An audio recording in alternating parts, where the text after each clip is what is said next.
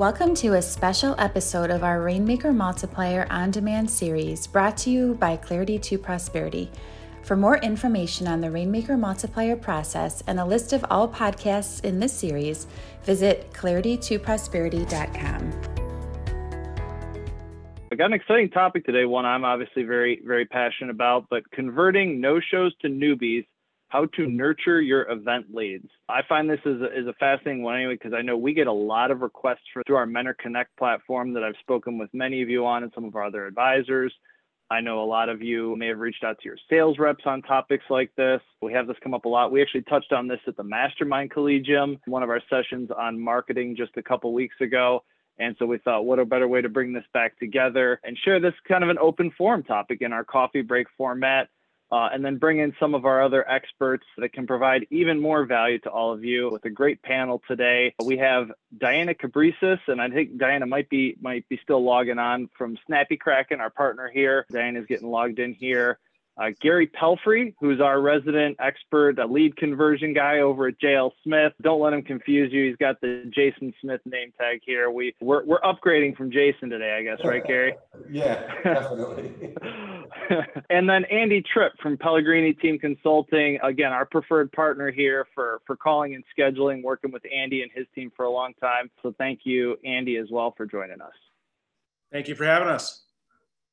But to kind of get things kicked off, I guess, Gary, I'll turn to you first. When we talk about seminar follow-up in general, obviously you've got the attendees that are there, some that are booking directly with each of you with Right Fit calls. And then there's the other side, the no-shows too. And I know that's a lot of the questions we get of what do I do with those? How do we treat those? Can you share with our audience first, and then we'll turn to our other panelists, of what your approach is for handling the two, our attendees versus the no-shows for events?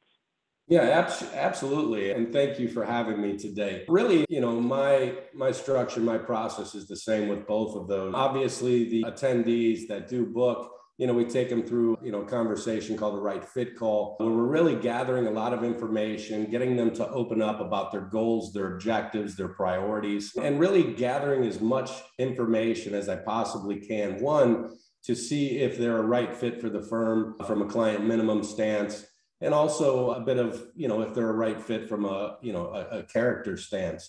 So we're really kind of evaluating, if this is someone that, we want to work with. And then, with the no-shows, really what we're doing is trying to get them also on the calendar for that right fit call. At times we're contacting these shows, and I really want to kind of go right into the same process that I would with an attendee. A lot of the no-shows, they have that initial interest. They want to learn about something. They know they have a need for something. Most of them don't know what it is. We've stirred some emotion with the educational workshop, which has really kind of triggered them to say, hey, I need to do something, but I don't really know what it is. So I kind of set the expectation the same way, sharing with them, that our firm is really, we use the phrase, we can't be everything to everyone, but we can be everything to some people. And tell them, that our firm is really designed to help a specific individual. So we're setting that expectation right out the gate.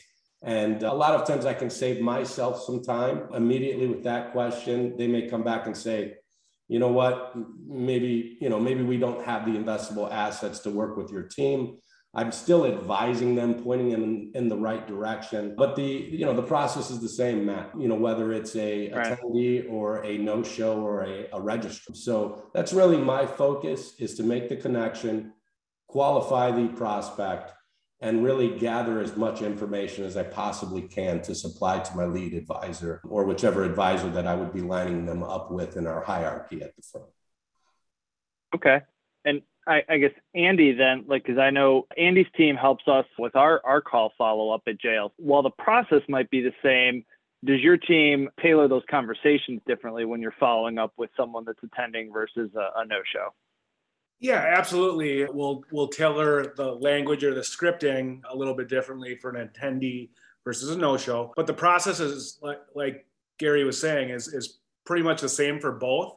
What's interesting is those no-shows seem to have a little bit higher set ratio, because they obviously signed up for the seminar or the event and had some interest in the topic. For whatever reason, they might not make it. Something came up, they can't be there. But when we have our schedulers reach back out to them, they're a little bit easier to set. So, but as far as the process goes, what we do is we make 3 attempts to a seminar attendee, and actually 4 attempts to a seminar no-show. And what I mean by attempts is we'll make a call, we'll wait 3 business days later, we'll make a second call, leave a second message. Another 3 business days after that, we'll leave a third message.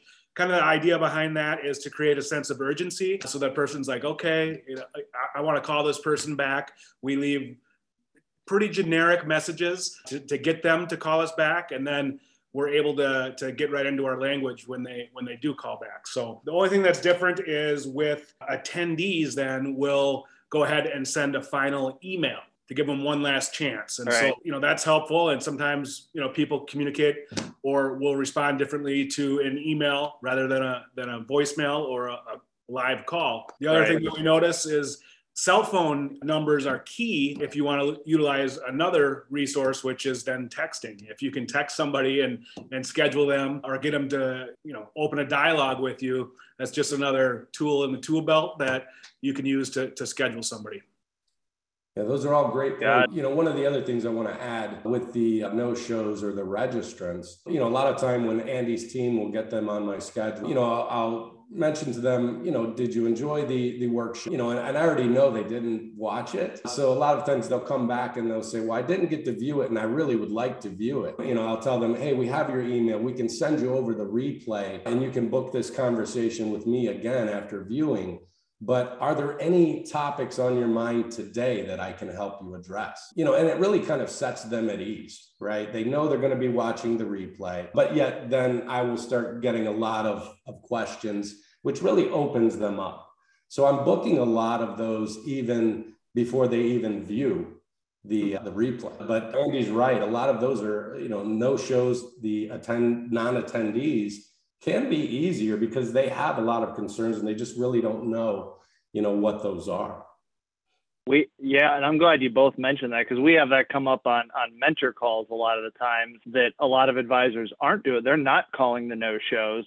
And Gary, you can confirm, I know at least it used to be like, at one point it was like this, that we were actually getting more right fit calls booked from no-shows than we were from attendees that did not book directly on that. And so there's a lot of power in that. Like Andy said, they still had a pain point or a question they needed answered. It's just, they didn't get the chance to do that right after that appointment because they couldn't attend for some reason. And Andy, the other thing that you mentioned, which I think is a good segue, is the attempts. And we covered that in my session at the Mastermind Collegium on the power in staying in front of them, of that, to close a sale these days, depending on the figure you're looking at, the average we had on there was somewhere between 8 to 13 touch points. And we obviously have the seminar and the things that any of you as advisors are doing, and then whoever's calling, whether you're doing that in-house or using a group like Andy's there, but then mixing in the email nurturing as well. And I think that's, Diana, a good transition to you, where that's a great supplement for advisors to be using to the calling, and that a way to automate a little bit of that. So if you could speak a little to any tips that you could share on how they can start to automate that email nurture follow-up after a seminar. Yeah, absolutely. And Andy and Jason, really love your insights. I took away a few things there. Replay being so important, texting being such another great channel, but to focus in on email, there's absolutely a way that advisors can automate and scale the post-event follow-up process. Now, I say that, but one of the first things that I think is most important is to do a little bit of that more personal one-on-one follow-up, the phone calls, right? But after that phone call, and now you have to get back to regular business and work and life, how can you continue scaling the nurturing? We know lead nurturing is better in many cases than just lead generation alone.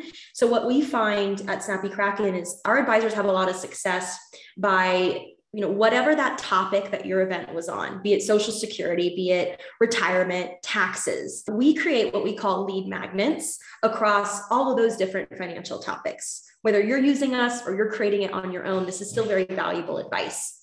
So Social Security, for example, we've created a 6-page lead magnet on, when do you claim Social Security? What's the pros and cons depending on the age that you begin collecting? And what does that really mean to you and your family?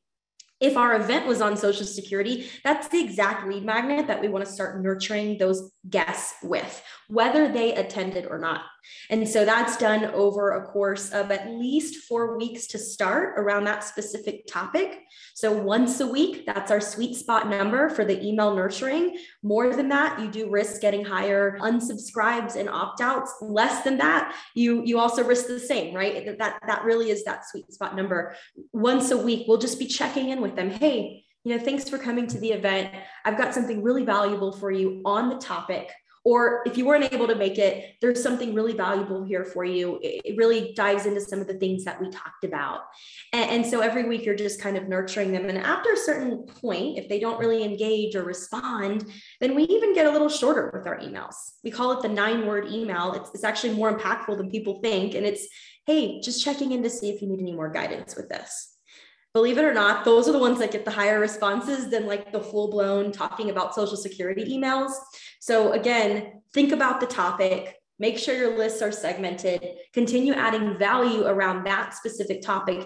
And at some point after that 1 email a week sequence, you might just start to move into other topics that also, these people based on their age, their gender, their location, they're also going to be interested in. We've actually tried the 9-word email and done that at JL Smith. Yeah, we had some nice success with that. And it's not something I think you can do all the time. You have to work that in at the right time.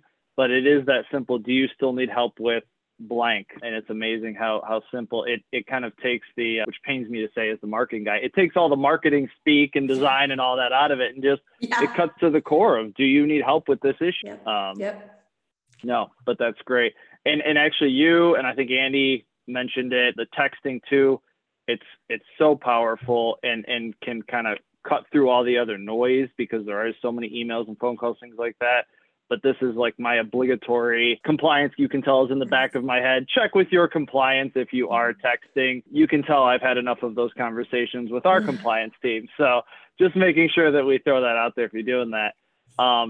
But the other thing you mentioned, Diana, which ties into what Gary and Andy had shared, is the timing of all of that and the speed to lead. And so, Andy, I think all three of you could speak to this, but maybe you could talk about the timing of those cadences and how important it is to start those as soon as possible.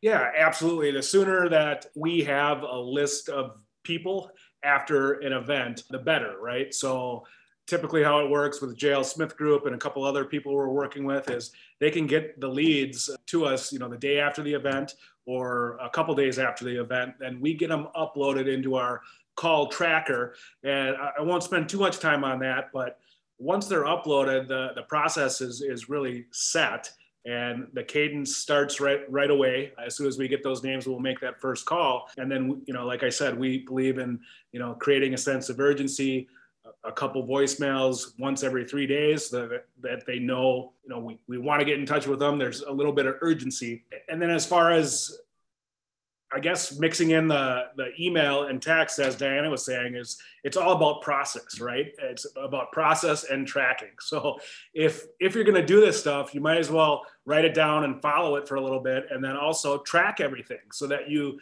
can see what's working and what's not. That's, I think, a key thing that we keep our schedulers held accountable for, is to track every dial, every email, every text, so we can see what's working. And, that's something that when we have conversations with other advisor groups, is we always ask them, so what are your current, tracking ratios? Who's doing this in-house, and why do you want to delegate it to somebody else? What's your success rates like? And a lot of them don't have the answers. So I guess that's one thing to really think about, is keeping in mind what the expectations are. And you do that by tracking and following the process. Right. Yeah. And before I turn this to Gary, just kind of I don't mind throwing out a shameless plug, but we do have a seminar and campaign tracker that's available to all of our advisors through the LMS. So if you don't have access to that, go on and if you need help with it, reach out to me, reach out to your sales rep, but we'll get you that because like Andy said, you can't know if it's working if you're not tracking it. So just so you know, you do have that resource available to you. But Gary, did you want to then speak to kind of the timing of that follow-up and the speed to lead on your end? Built on the foundation of the award-winning Bucket Plan process, Clarity to Prosperity's proven processes, training, and coaching can help you increase your revenue. If you are a growth-minded, independent financial advisor, you qualify for a free copy of the Bucket Plan book. Go to claritytoprosperity.com/offer to get your free book today. That's claritytoprosperity.com/offer. Yeah, I mean, from my end, my goal is, to have that conversation, the right fit call. And if I do find that qualified prospect, I want them in my advisor's calendar within 2 weeks, primarily. So we don't lose any of that, flavor or that sauce, if you will. That's my goal, because then the stay ratio goes through the roof. All the while we're nurturing them from right fit call to discovery with short videos from their advisor. We're sending out, our book, the Bucket Plan. So we're also making a few additional touches in between, the fit call and discovery. Nick Ryland had a question typed into the chat for Andy. I'll go ahead and read that. Andy, you mentioned 3 attempts to seminar attendees and then a last chance email. And this is for attendees that didn't sign up for the right fit call, ? Yes, absolutely. That would be for the attendees. They went to the event, they listened to the event, they downloaded it, that they were there. And so we would do at least 3 attempts via the phone. And we still believe we're kind of old school like Diana was saying, that the phone adds a little bit more of a personal touch rather than sending a follow-up email or, a text, right? And so we believe in those 3 attempts via phone and then add an email or text afterwards. Great. Did that answer the question? Yeah, and if there's any more questions, please drop those in just like Nick did there. We'll make sure that we address those. Yes, it sounds like that answered Nick's question there. For Diana, then turn it over to you. It's kind of the same. I'm going to do the 2-part question for you. Is the timing on your end of when they should start, like the drip or the email nurturing campaigns with their audience. But if you could also work in kind of the tip. I know we talked about this, and you've done seminars with our advisors here at C2P. We actually have one, I think, coming up in like an hour and a half here. So if anyone wants to sign up, maybe we can get that link dropped in the chat too. Yeah, so Diana will be, we get Diana twice today. So even better. But one of those tips that was shared early on was the better you can segment that audience with your nurturing campaign, the better, meaning don't just take everyone you have in your database and drop those into the same one. Try and tie those into maybe the other in-person or virtual seminars you've done. So if you could kind of speak to both of those, Diana. Absolutely. So the first part, we don't have like a set, hey, it has to be one day after the event. I think every event, the nature of it is always a little bit different, especially if you're having people travel in, right? Following up that very next morning at 9 a.m. sharp might not be the best thing. You might want to give them a little more time to sort of ease back into the work day, if you will. Our rule of thumb is typically within 3 business days, they should have that first email sitting in their inbox, but judge it. Right? Judge it. And then the second part of your question, as far as segmentation, is something that I wanted to talk about. So I was so glad that you asked me. Segmentation is so important, but often overlooked or misunderstood. So there's a lot of different ways you could segment your lists of attendees or those who didn't attend. Obviously, if there's an overall theme or topic that you're focusing on, again, going back to that Social Security example, then that should be one of the first types of like nurturing campaigns you put them in. It should follow along that same theme. But you might recognize throughout your attendee list that, half of them are women. And if you've got content built specifically for women, that would be amazing content to hit them with as you continue to nurture and build credibility over time. The risk that you run when you take everybody in your attendee list and you start subscribing them all to the same nurturing campaigns, month 1, month 2, and beyond, is that, again, perhaps you're going to risk getting more unsubscribes because over time they feel your content's not as relevant to them as it really should be or could be. But if you have a portfolio of diverse content, if you've got content around, specifically for women, if you've got content for medical professionals, maybe you're collecting this information where, what's your title? And you can see this person's a doctor, right? Hitting them with that specific content is going to be much, much better as far as the outcome is concerned when it comes to eventually converting that person or at least getting them on a meeting with you. The content's more relevant to them.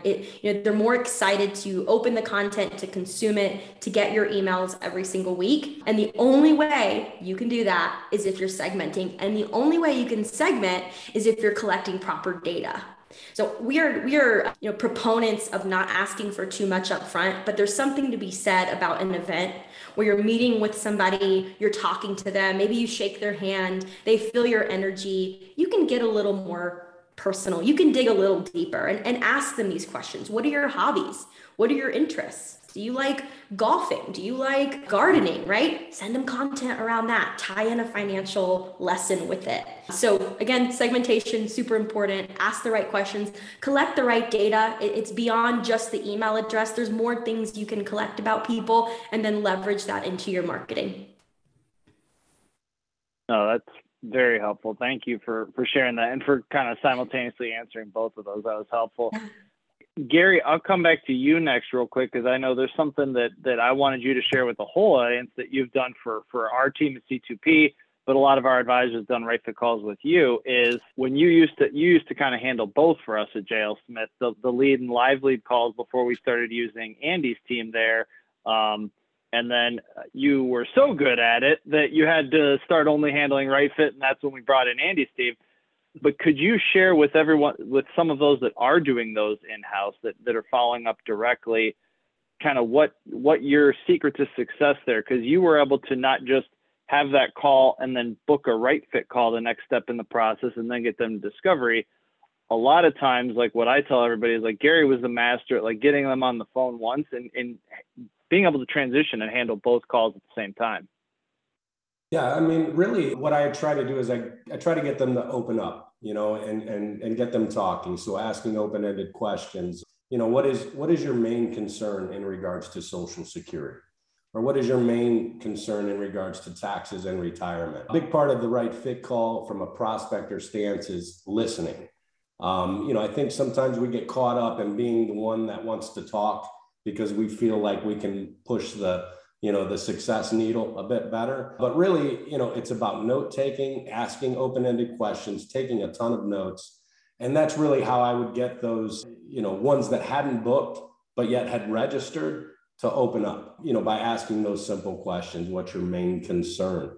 And then from there, I mean, they're going to tell you, and if they're comfortable with you and you come across as professional, you never have those obstacles when you get to, what are your investable assets, the 3 funnels, the pre-tax, the after-tax, the tax-free. Because once you've gotten that information and really kind of broken it down into those 3 funnels, that's exactly what the advisor needs. You've gotten, work history, you've gotten, retirement systems that have been paid into, annual income, ages, which sometimes can trigger certain needs, as Deanna said. So, that's really, was my craft, my gold there was, getting those ones that didn't attend the virtual to start opening up and talking. And it's usually easier because they don't know, right? They don't know, they just want help. So that's really where my success came in, Matt, is, being a great listener and a great note taker and knowing how to ask open-ended questions. And, you're going to weed out the ones very quickly that don't want to go any further, with the conversation, which is fine. You take note of that and you move on. For in-person seminars, do you recommend only offering a Right Fit call, a full hour in-person session, or both? We want to do a Right Fit call just as we would do on the virtuals, because, the goal is to keep our lead advisors in front of qualified prospects at all times. We don't want to spend an hour if it's something we could have clarified on a half-hour call. So the process is the same, whether it's virtual, whether it's in person. whether it's a COI referral or a client referral, or a tax, referral, Medicare referral, the process is the same. Great. And I guess a similar question from Sean earlier that thank you, Andy, that answered. Is this the same process for webinars instead of seminars? I would echo Andy's comments there that, yeah, I would try and follow this as close as possible. You might get a lot more people that will book while they're there in person, especially if you have the capabilities, if you have a computer, an iPad, or somewhere where you can book them there. I'd try and get them on there. But you're doing the same thing on a webinar. You're just probably doing it via Calendly or a booking. And I guess that's something we didn't even really get into, but I will kind of leave with that for any of you, if you aren't using a booking software like that to sync with your calendar. And because we got to remember, we want it to work for our schedules here, but it's about being convenient for the consumer, for those that you're trying to work with, and using a software like a Calendly or a Booking.com or a few others out there. It helps on both sides. And Andy, it looks like you want to add something to that too. Yeah, I'd love to add something to that. The Calendly links or the software is key. It's definitely key. But what we've found is confirmation calls, picking up that phone again, giving them a call the day before to verify the meeting is huge in upping the kept appointment ratios. In addition to that, I would also say that in order to get some of these right fit calls on the calendar, what we found is that advisors that might book some evening appointment time or be a little bit more flexible with their schedule to get some of these people on the calendar that's convenient for them. So we have some advisors that one night a week, they'll do 5:30, 6:30 p.m. appointments. Another group actually blocks out time for same day appointments. And that's huge too. So, if you get somebody on the horn that's interested and they want to speak with somebody right away and you can get them on the calendar that afternoon, it's huge. So blocking out time for these types of calls to initiate the conversation is a key part to this whole process as well.